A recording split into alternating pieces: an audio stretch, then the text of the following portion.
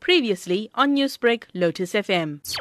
We are pleased that they are putting in place regulations not to allow any liquid waste at landfill sites, because that's been the major problem all these years, and people have suffered on account of that, with ill health on account of all the liquid waste that develops even further because the landfill sites are open. And what transpires is that if it's raining, it gets more and things start smelling and it stinks our entire neighborhood and affects them with health. How hazardous is liquid waste if it is not addressed and managed correctly? Well, liquid waste disposal is very hazardous. We have found heavy metals, cyanide, mercury, hydrofluoric acid in a lot of the hazardous, the liquid that have been dumped at these sites. We have physically gone on these sites and a lot more, and people that live across these hazardous landfill sites in Umlazi, in Chatsworth, in Shangweni.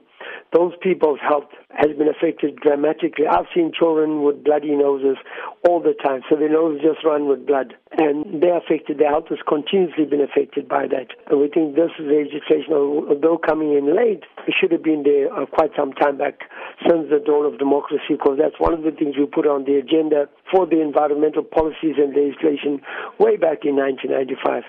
However, we need to ensure now that if they do bring in this legislation, it must come with the necessary resources.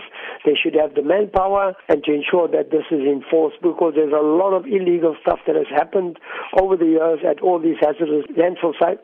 And you would recall that medical waste was found illegally dumped at Welcome in the Free State, Bulbul in Chats, and other hazardous sites in the country. And big major corporations see the landfill sites as profit-making at the expense of people's health. Are these new regulations and policies enough, or does there need to be more policing at landfill sites? Yes, the legislation is late in coming, but now that the government wants to do that, let us put the necessary resources so we have the manpower and the necessary legislation and policy to enforce it by the manpower that's going to be appointed. We also need to ensure that people are educated and have the will to enforce it against strong corporations who have got away with it all these years. They must act without fear or favor.